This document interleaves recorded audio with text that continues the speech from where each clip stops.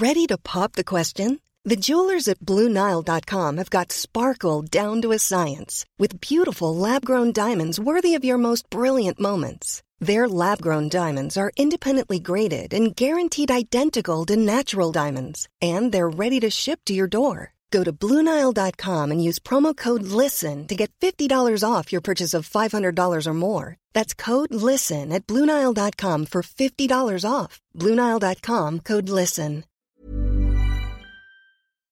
In a sudden flash, it all comes clear. It's a eureka moment, an epiphany. Hi, I'm Marcus Smith, host of the Constant Wonder podcast. The world offers marvel, meaning, and mystery around every single corner. In nature, art, science, culture, history, we talk everything from bees and beetles to obelisks and asteroids. Experience the thrill of transformative encounter. We'll bring more wonder to your day. Listen to Constant Wonder wherever you get your podcasts. You, yes you, listener, did you know that everybody at History Hack works for free? And as much fun as that is, it would be great if we could garner just a little bit of support for all of the time and effort that goes into producing the show. I have a cat that needs food. Zach has Airfix models to buy. And Boney likes books. So if you can chuck us a couple of quid as a one-off via Ko-fi or subscribe to Patreon, we would much appreciate it. Thank you. Hello and welcome to an April Fool's edition of History Hack, in which we will tell you a story that sounds so ludicrous that it must be made up, but we swear to God it isn't, don't we, Zach? We do. It's like, like a bumper installment of Down the Pub, except that every single thing you're about to hear is legit. And to do it, we've gone and brought on one of our favourite people, all-round wonderful human, author of Racing Green, author of Super Heavy, a guy who writes for The New Scientist and The Telegraph, a graduate from Sunderland University. We, of course, have the History Hack postman, as I described him once on Down the Pub, because he always delivers. Yes, folks, we bring you Dr. Kit Chapman. Kit, great to see you. How you doing, mate? I'm doing very well. That was one hell of an introduction. Thank you very much. I know, no pressure. Well, we kind of sat there and we were like, 1st of April, so we want something really stupid and funny and hilarious. Go get Kit. Go get Kit and let him go on about whatever he wants to go on about. Kit. So you gave us a couple of options. Which one have we gone for? So you plumped for the story of a single scientist who is my favourite scientist. And as anyone knows from Down the Pub, that probably means he is a massive pervert. It is the story of Jack Parsons. And again, everything I'm going to tell you in this podcast, regardless of how crazy it sounds, is absolutely true. So, John Whiteside Parsons, you bill him as the founder of NASA they really don't like to talk about. Let's start at the beginning. Who is he and how does he get involved in rockets? Right, so the main thing about John Whiteside Parsons, Jack Parsons, is that isn't actually his name. His first name was Marvel Whiteside Parsons, which is just amazing. He was born in 1914 in Los Angeles, and he's actually named after his dad. And his dad, Marvel Parsons, everyone calls him Jack because they want to distinguish it. His dad has a habit for prostitutes, and basically his mum kicks him out of the house, and he goes off back to Massachusetts, where the family was originally from, leaving Jack and his mum alone in Los Angeles. So he's brought up by a single parent. And they move out to Pasadena, and they're not struggling because his mum is old money, American old money. They are super, super rich. He is surrounded by maids and nannies, all kinds of stuff. And as a kid, he wants for nothing. And the main thing he looks at while he's sort of living alone, because he hasn't got any siblings and things like that, is he becomes obsessed with the new trend of what we call weird fiction, weird tales. So we're looking at a time now when we've got Howard and things like Conan the Barbarian, we've got Edgar Rice Burroughs, we've got weird the science fiction starting to emerge. Jules Verne was a previous century, but we've got H.P. Lovecraft, and so he becomes obsessed with this stuff. He absolutely loves pulp novels and stories about blasting rockets off into space. And because he's wealthy, he can kind of engage this as a hobby. So in 1929, he and his family scoot off around, his mum mainly, but they live with their parents. They scoot off around Europe, and he becomes a little bit more cultured, and he gets even more involved in rocketry, and he begins correspondence with a chap called Wernher von Braun. Wernher von Braun is an ardent Nazi, and he is basically the father of the Nazi rocket program. And teenage Jack Parsons is having phone calls with this head Nazi rocket scientist talking about blasting rockets off into space. So he gets seriously into it as a kid. He starts making things out of gunpowder, he's blowing things up, fireworks, he makes cherry bombs. He gets thrown out of his very fancy private school because he blew up the toilets. And he goes up to Stanford to do chemistry. Now that's what he wants to study. But disaster strikes because, as we know, the Great Depression begins in 1929 and old money families really begin to struggle. And he can't afford tuition. So he has to drop out of university. Now, while all of this is going on, in Pasadena, which is where he's living, as we mentioned, you've got a group of students from Caltech's Guggenheim Lab. And they are also looking at rockets. They're also into it. And they start calling themselves the Galciot Rocket Group. But everyone calls them the Suicide Squad because they keep blowing stuff up. And they're led by this guy called Frank Molina, who's an interesting character into himself. He's a sort of a painter and a rocket engineer, and he's got very bohemian ideas. He's got this ties to communism. And they're told, you can't go and blow stuff up on campus, stop being so irresponsible, go and do your rocket stuff elsewhere.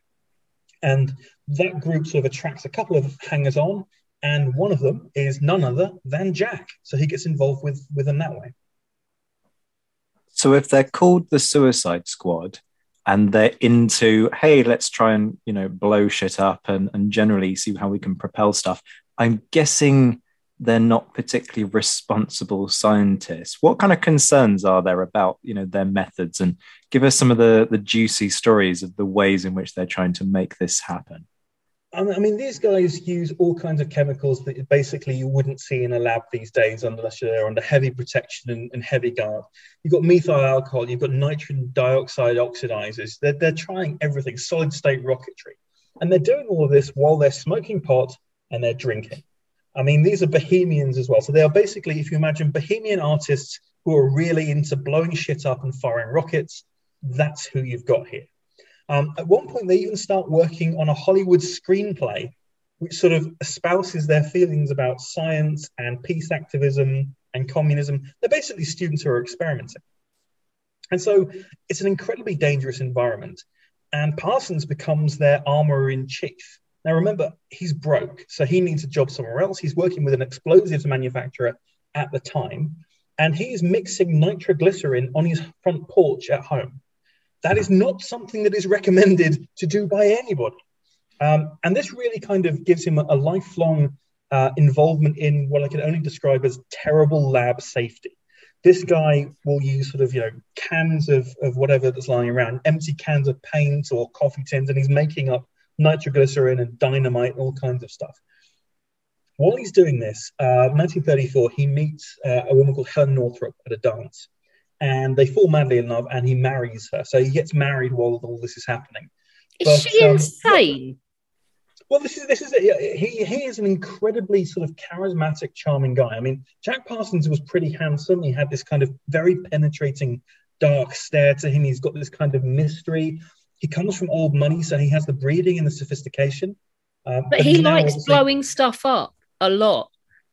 Yeah, but women like danger. And he likes it too. But it's because of this sort of, as I mentioned, this sort of almost kind of elitist atmosphere. And because he's no longer old money, because he's dropped down in social class, he has all the graces, but he's now hanging out with these very sort of relaxed people around him that really kind of lead him astray. And while he's doing all of this, he kind of gets involved in the occult as well. He starts sort of dabbling in it, which kind of connects to his weird fiction. He's sort of known as this kind of lovable eccentric at this point. Let's talk about, before we go into the occult thing and laugh at that, let's talk about a more sinister side of it. Tell us about the Kinnett car bomb murder trial. Right. So this is the kind of thing that makes Jack Parsons his name. And he becomes the expert in bombs after this. So the Kinnett car bomb murder trial is just bonkers. The plan, the thing is, there's a guy called Captain Earl Kinnett. He is the head of police intelligence in Los Angeles. And this is straight out of one of the pulp novels that Jack was probably reading. He is accused of planting a car bomb to try and murder a private investigator. And this is a guy called Harry Raymond. He's an ex-cop who was actually sort of got rid of from the Los Angeles Police Department for being a whistleblower. He exposed police corruption. And Kinnett decides that the best way to get rid of Raymond is just to blow up his car and murder him. And Parsons, being an explosive expert, being the guy that knows stuff, actually reconstructs the bomb. And reconstructing the bomb is the key evidence in the trial. He is the star witness for the prosecution, saying that Kinnett tried to kill Raymond. And because of that, Parsons basically gains massive fame on the West Coast. He isn't just this kook anymore who's hanging around with the proper scientists. He is the expert. And it cements him with this Galsic group, and people start taking an interest in his work and what he's doing. Can we get onto the occult now? Although before we do that, I've been having a little look on Google, boss, and I don't know, I think you'd give him a second look. I'm not saying that you necessarily would, but I think you'd give him a second look. I'm Googling now. Jack Parsons. Yeah. There's a whole kind of quiff thing going on there. You know me so well. You might also get the sort of the weird devil worshipping pictures of him that come a bit later as well. There's a picture of him sort of as this spectral ghost, but you'll find kind of like the windswept hair and a little bit of stubble, and he's playing around in a trench coat with his rockets. He is, but he's got a creepy little moustache that makes him look like a sex offender, which is not doing it for me. I mean, in fairness, he was a sex offender, so we'll come on to that in a moment. Right. Shall we deal with the occult first? Yeah, and then we'll get onto the sex offences. Yeah, so he's always been interested in the occult, as I mentioned, but in 1939, a couple of friends take him, and I don't know if this was a usual thing to do in Los Angeles when you were bored, but a couple of friends take him to go and see an occult ritual taking place.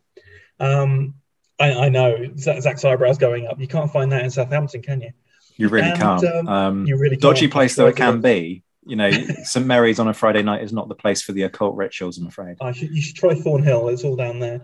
Anyway, there's this thing called Thelema, and this has been started and spread by a guy called Aleister Crowley, who is a British eccentric. A lot of people probably have heard of Aleister Crowley. He's sort of the great beast, and he's into devil worship, sex magic, and Parsons goes to one of his sort of Gnostic masses, and he gets super into it. I mean, he's just fascinated by the whole prospect. And I mean, who's not going to be completely mesmerized by the words sex magic strung together? Well, indeed. But this is sort of Gnosticism to a new level, and there's all the sort of the cloaks and the candles. Imagine all the worst parts of a Jonathan Creek episode, and you've probably got the idea. And he gets so into it that he actually starts recruiting other members of Caltech to join him going along to this. He also brings in Helen's sister, who is Sarah, but everyone calls her Betty. And Parsons' interest, we don't really know for certain. I mean, he wrote a lot about what he was interested in. It seems to be that he thinks that there is a connection between the science that we know and the occult that we don't, and that he can bring them together. So he thinks that magic is this extension of quantum physics, something that just hasn't been explained yet. But he becomes really fascinated with the occult, and that will continue throughout his life. How seriously does he take the black magic? Is it just a bit of fun? Or you mentioned that he's super, super into it. Yeah, so there is no evidence that he ever considered it just, a lark or something like that. I mean, Aleister Crowley considered him to be a potential successor.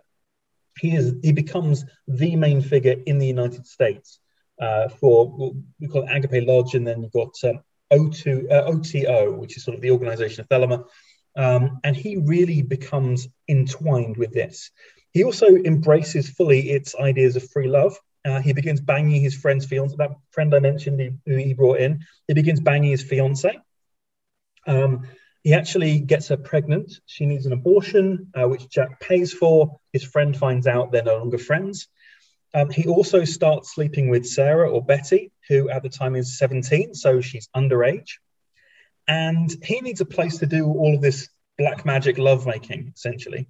So he rents this house in Pasadena. It's a big mansion. He names it the Parsonage. Oh, no. One of the worst puns you could do. And he turns it into his black magic love nest. His room has got a statue of Pan in it. In the garden at night, you've got pregnant women leaping through flames. You've got swords and daggers on the walls. He's got a chemical lab set up in the garage there. And he is strung out on drugs all the time. I mean, he's been using alcohol and pot as soon as he started in Galset. He's taking everything. He's got cocaine, amphetamines, peyote, mescaline, opioids. And this attracts this incredibly eclectic crowd of sort of people who were in Los Angeles in the late 1930s, early 1940s. It sounds like the 60s. Sounds exactly, like Matson and his lot. Well, it ties in with, we'll go into it a bit later on, but basically he ties in with the Beat Generation. And so he's one of the sort of the forerunners for the Beats. And he advertised that I want to talk to bohemians, artists, musicians. He actually puts job adverts out. But he's into witchcraft, voodoo, alchemy, astrology, incantations, poltergeist hunting. He hosts fairy hunts in the garden for kids, summoning. And he's hanging out with people like Robert Heinlein goes there, who's the author of books like Starship Troopers or Puppet Masters, all kinds of stuff. So he's dragging in basically the bohemian weird crowd of Los Angeles. They're all flocking to Pasadena to hang out with Parsons. He just sounds completely mental. I mean, I'm quite concerned about the fact that he had a chemical lab in his garage at this. That's the fact that people let their kids spend time with him. Well, yeah, I mean... Spoiler alert, Zach, you're right to be concerned. But we'll come back to that later. We'll get there. So you mentioned that from, this is happening in like the 30s, and 1939 to 1945, obviously we get World War II. Nobody's allowed to be idle, really, during the war. So, a guy of science, you get some crazy things invented during this period anyway. Yeah, I mean, is he a guy in demand? What's he up to? Yeah, so you do get some absolutely bonkers stuff in World War II. I mean, America were looking at everything from putting bombs on bats and flying them into belfries to kill snipers at one point. That's for another podcast. They were looking at invading Brazil at one point, even though Brazil was an ally. Is this the period of the poo bomb as well that Alex talks about on World War Weird? I was thinking more of the carrots to make Hitler's grow tits. Yeah, you get. I mean, there are so many mad plans. It just doesn't stop. It continues right into. I mean, people were going to drop foxes that were painted in fluorescent paint as part of the invasion of Japan, which obviously never happened because of the atomic bombs. But the idea of fox spirits, scaring the locals. They released glow-in-the-dark foxes in Central Park in New York to see what would happen. So you get absolute eccentrics being indulged, essentially. And Parsons is one of them. Because Galset isn't just sort of eccentrics. They've actually got stuff that works. They are building rockets that aren't quite as good as the Germans, obviously. But you've got Wernher von Braun influencing this guy. They know what they're talking about. And so Parsons becomes obsessed with solid fuel rockets. They start doing experimental planes. The big thing for them is what's called jet-assisted takeoff, or JATO, which is basically you strap some rockets to the bottom of the plane, you turn on the rockets, they blast off. It doesn't really work very well. They start looking at different chemicals, I won't go into all of the chemical details and things like that. At one point, he tries to recreate Greek fire, which is the kind of thing that you can only imagine Jack Parsons doing in the 20th century. And later on, this solid state stuff, although it's very much in its infancy, and although it really doesn't quite go off well enough in the United States, I mean, they start being outpaced by bombers. You've got to remember that during the Second World War, the most expensive project of the Second World War was the B-29 bomber. I mean, it was about $40 billion US. It dwarfs the Manhattan Project. It dwarfs everything. The B-29 is the most expensive project. And so, unsurprisingly, these guys who are only working on a very, very shoestring budget of, I think it's about 3.5 million at its peak, are dwarfed by a $40 billion bomber project, and they just don't get things to go. But they're still really important. I mean, the FBI are looking after them and things like that. The problem is that Parsons is doing all of this during the day, and he's actually starting to extend his occult practices into the rocket stuff. So this guy's sort of, tracing dicks on the rocket and writing incantations, and God knows what he's doing with his semen because he believes in sex magic. I'm not even going to think about that.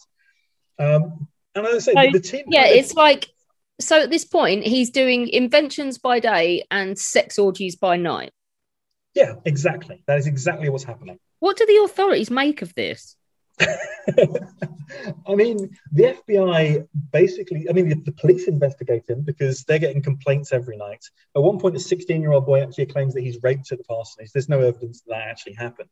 And the FBI start investigating him as well, because obviously they've got one of their top scientists, their men, who is tied to black magic. It's a bit weird.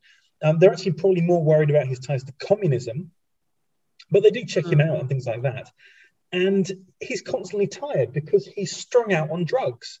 I mean, as I mentioned, this guy is a habitual he's got his uppers and he's got his downers. He can't do the work during the day. He's lagging behind. And so by 1944, he's an embarrassment. They don't want him in Galset anymore. And because it's a private company, the group set up from Caltech, they have to buy him out. He's a founding member. And so they give him $11,000, which is a hell of a lot of money at the time. And he uses it to buy his sex cult mansion, which at the time he was only renting. And God knows how he'd ever get his deposit back if someone found out. But he buys this mansion. Imagine the state of the place. I know. So he buys his sex cult mansion and they part ways. And Galset soon after changes its name to something that people will be a little bit more familiar with, which is the Jet Propulsion Laboratory. So this is the oldest part of what eventually becomes NASA. So sorry, NASA, one of your founders was a sex cultist. In a sudden flash, it all comes clear. It's a eureka moment, an epiphany. Hi, I'm Marcus Smith, host of the Constant Wonder podcast. The world offers marvel, meaning, and mystery around every single corner. In nature, art, science, culture, history, we talk everything from bees and beetles to obelisks and asteroids. Experience the thrill of transformative encounter. We'll bring more wonder to your day. Listen to Constant Wonder wherever you get your podcasts. I'm a sex offending sex cultist, just a general nutter from the sounds of things.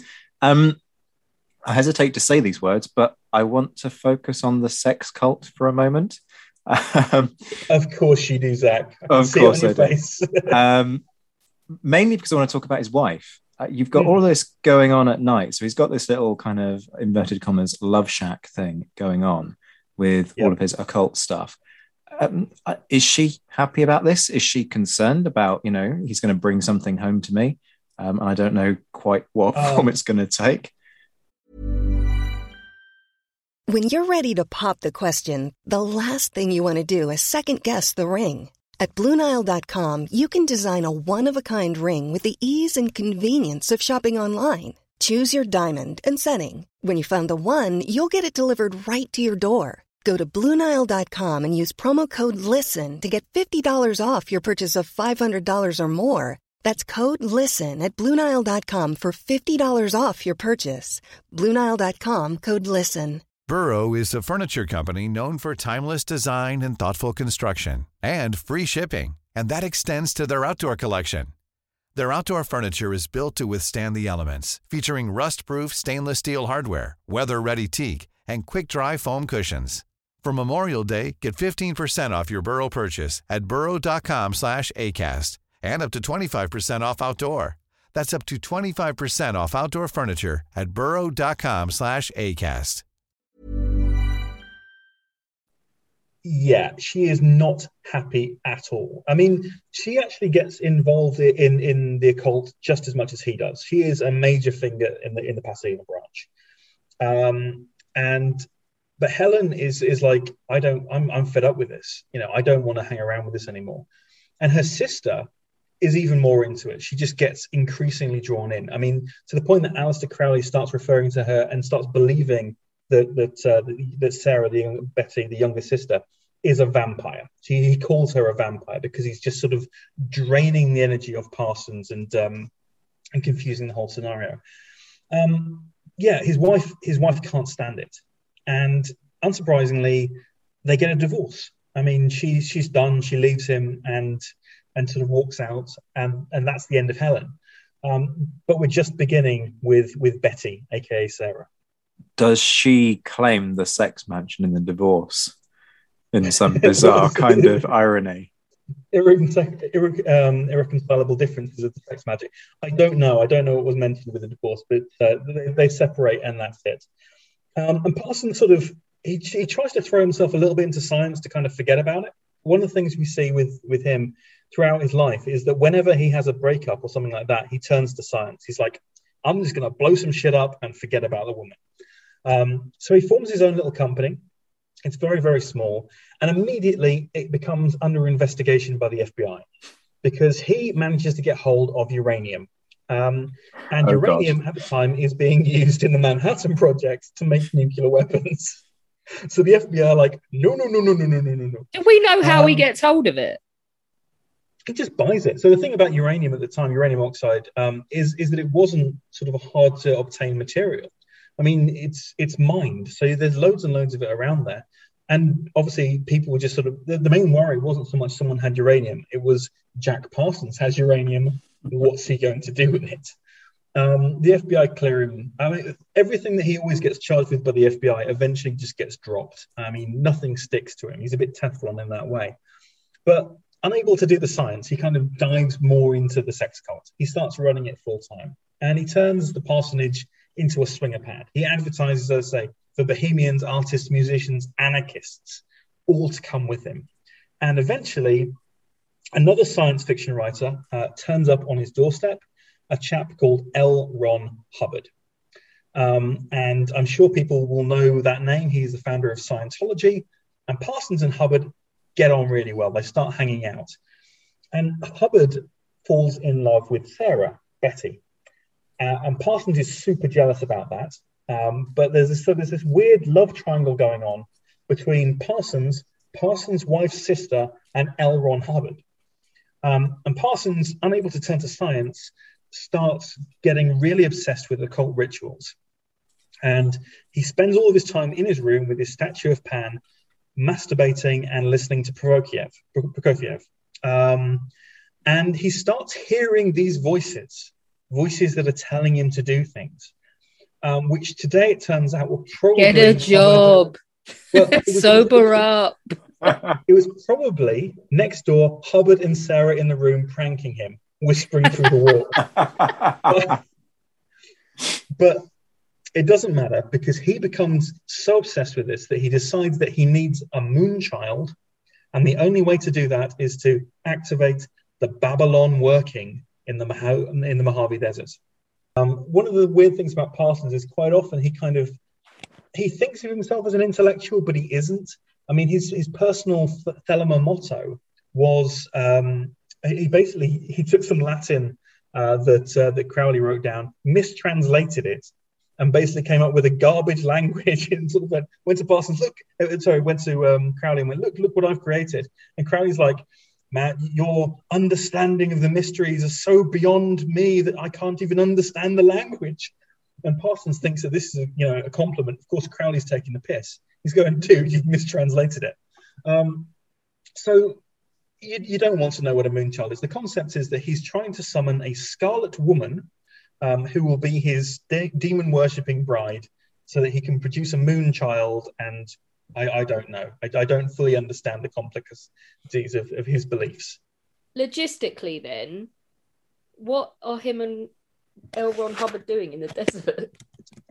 I mean, so we don't have full details of the ritual. What we do know is that Parsons spent pretty much all of February 1946 masturbating in the desert with L. Ron Hubbard watching and scanning the astral planes, whatever that means. It is 24/7 wanking. And eventually he just gets tired of it. Maybe his dick broke. I have no idea. Yeah. But he is knackered. He's in the Mojave Desert. He gets up one day and he goes, well, I think that'll do me. I think I've summoned my Scarlet Woman. And so he and Hubbard drive back to Los Angeles, and there on the doorstep is a Navy vet called Marjorie Cameron, who has turned up to sort of join the party. It's cheap accommodation. She has red hair, and of course, Parsons believes this is his Scarlet Woman. He has summoned this woman. Now, Marjorie Cameron has no clue about any of this. She is just looking for a place to crash, and suddenly she's turned up and she is told that she is this demon goddess. And of course, Parsons is obsessed with her. He forgets about Sarah altogether. Never mind his wife. Marjorie Cameron is the girl for him. Bloody hell. What a thing to be thrown into. How does she react? Does she just kind of run away screaming? I mean, we know that she gets involved in parties. She starts writing poetry and art, and actually throughout the rest of her life, she dies in 1995, I think. She becomes this artist, sort of drawing all these kind of occult symbolism. So she leans into it, basically. I mean, it's that classic bit in Ghostbusters, are you a god? You say yes. She's turned up on the doorstep and she's being told that she's a demon goddess. Of course you're going to hang around. I mean, I would, wouldn't you? Whatever. Do I get the biggest bedroom then with the ensuite? Would be my response. Exactly. I'm taking it just because I don't hear his name as much as I hear Hubbard's and that. Do they stay mates or do they fall out? I mean, Oh, right. So this is one of the big scandals of his life. He and L. Ron Hubbard have a massive falling out. And this is one of the things that, you don't hear about, mainly because the Church of Scientology really don't want to talk about it, but we kind of have to because it's the story. So Parsons gets approached by Hubbard one day, and Hubbard says he and Sarah, Betty, they have this plan. They're going to go to Miami.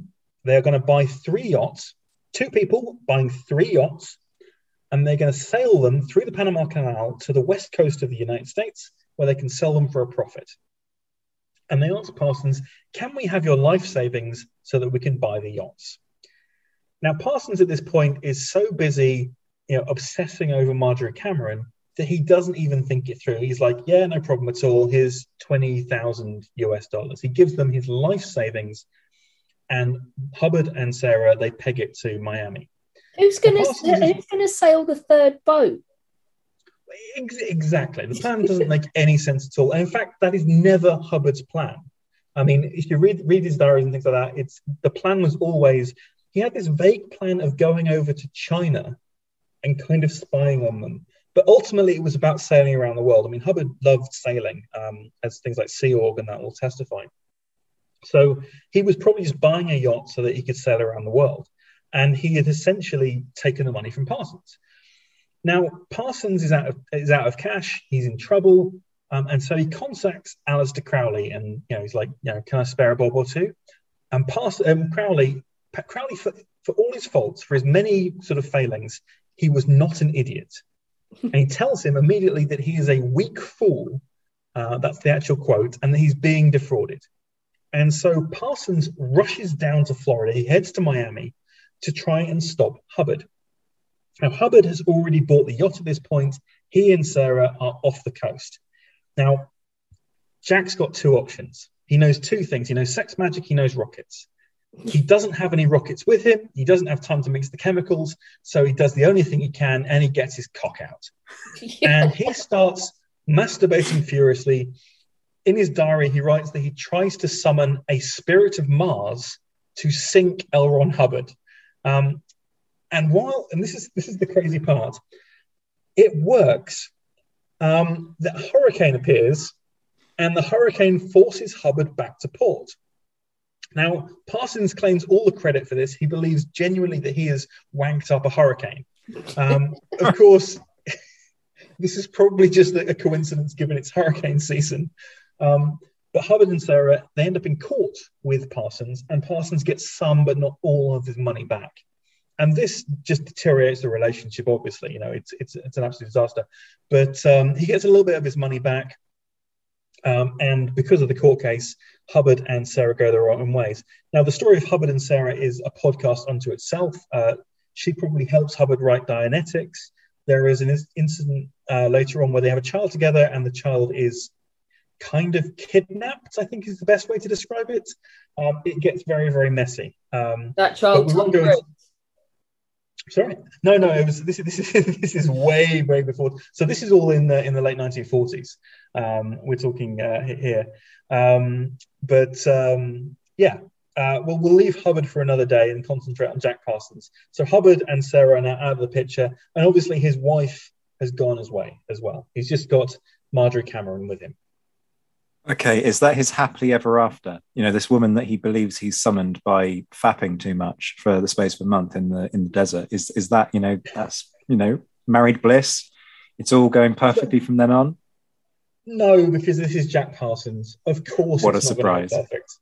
Yeah, so he is with Marjorie Cameron now full time, and he is still trying to do rocket stuff. I mean, he's trying to get back into this because science is always his main passion. He's talking to people about doing rockets to the moon. He's giving a few lectures.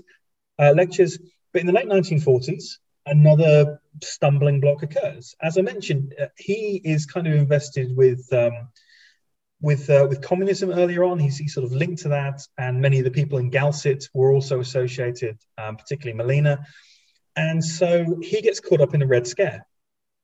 And he is basically, people think that he might have been a communist spy. So his clearance is revoked. He's not able to do rocket work, and he is a very, very sad panda. Throughout his life, Parsons was always suffering from depression. I mean, that's probably why he also became very addicted to drugs and started looking for alternative ways, such as, you know, magic, things like that. He has a very depressive personality, and he gets into this flunk. And he starts doing sex rituals with prostitutes. Very much like his father, only with magic, I guess. And Cameron's not happy about that, she finds out, because all of this comes out in his trial. And we then get another trial because the only place that he can do rocket work is overseas. And so he's talking to people trying to find, job connections. He's put in touch with someone, and there's a plan for him to move to Israel, which is a newly formed state. It's only just coming into fruition. He's going to move out to Israel, and he's going to help them with rockets. But just before he moves, he's doing the paperwork, and someone rats him out. Someone sends the paperwork over to the FBI and says, "Have you looked at this guy?" And he's put on trial essentially again for being an Israeli spy, of which he's found not guilty. And so again, at this trial, all of this occult stuff just comes out of the woodwork. So Cameron breaks up with him, and eventually they do reconcile. They sort of come back. But he is, as far as I know, the only person who's been charged of espionage for both Israel and the communists. So at this point, he's lost his job. He's been accused of spying for everybody at the same time, lost his clearance to work on rockets. What does he do? Well, this is the thing. He can't do his science. He's kind of frustrated. And so he falls in with the occultism again, but less on the black magic. So he and Crowley are basically done at this point. I mean, too much has gone on. Unsurprisingly, the Thelma stuff is out. And so he falls in with beat poets. And that original generation of beat poets that began flourishing in California in the late 1940s, early 1950s.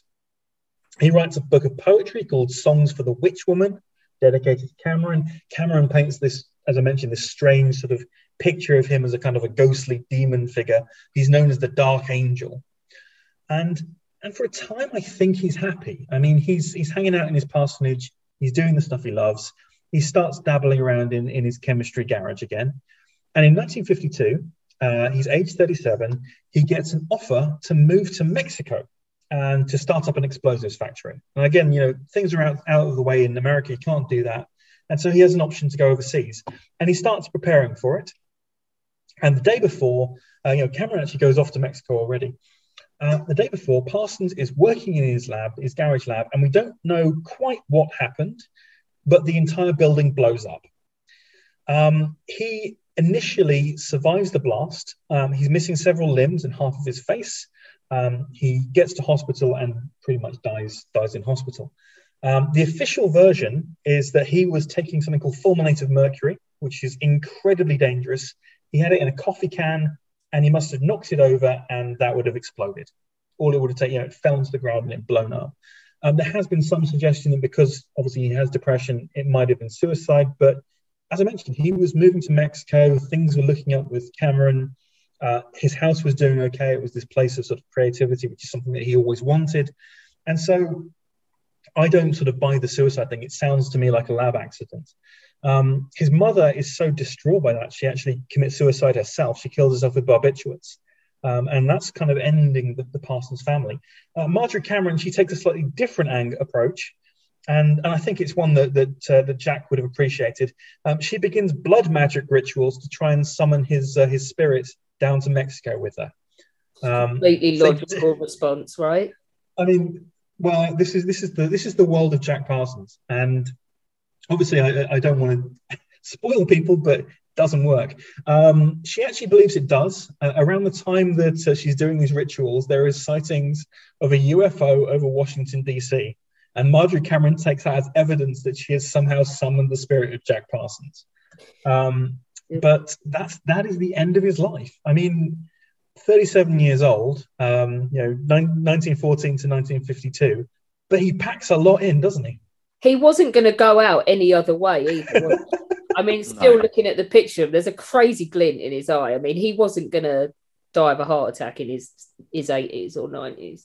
No, I mean, this is a guy who, as I mentioned, he was a sex practitioner, a sex magician, a rocket engineer, a guy who did chemistry in his garage, a bomb expert, obsessed with rockets and trying to get to space and get to the moon. He does contribute to that. Yeah, and ultimately, because of his work on solid fuel propulsion, NASA gets to the moon using some of the ideas that Jack pioneered. He is one of the reasons that man goes to the moon and may eventually go to Mars, things like that. So he has his place in NASA. He actually has several things named after him. He has got a crater on the moon. Obviously, it's on the dark side because it was always going to be on the dark side with Parsons, wasn't it? But yeah, he is. And if you go onto NASA's website, you can look up, the history of and their founders. It mentions Jack Parsons. I think he probably has the shortest biography on the site because they just go, and this guy was also here at the rockets doing some rocket stuff. Thank you. Move on. They really do not like mentioning him, but fascinating character. And like I say, probably my favorite chemist. It is now my mission in life to own a house and call it the Parsonage. I was going to ask if you're going to fill it with kind of like sex occult things, but I'm not sure I want to know the answer to that. Kit, can I just ask, a guy like this, you mentioned how he's on the NASA website and so on, but everyone likes to sort of quietly ignore a lot of what he did. Yes, it is. How do you piece a story like this together? Is this one of these things that it's just known, or did you have to go and do some digging to find all this stuff out? Because this is absolutely mental. It's the sort of thing that you'd try and just keep very quiet if you could.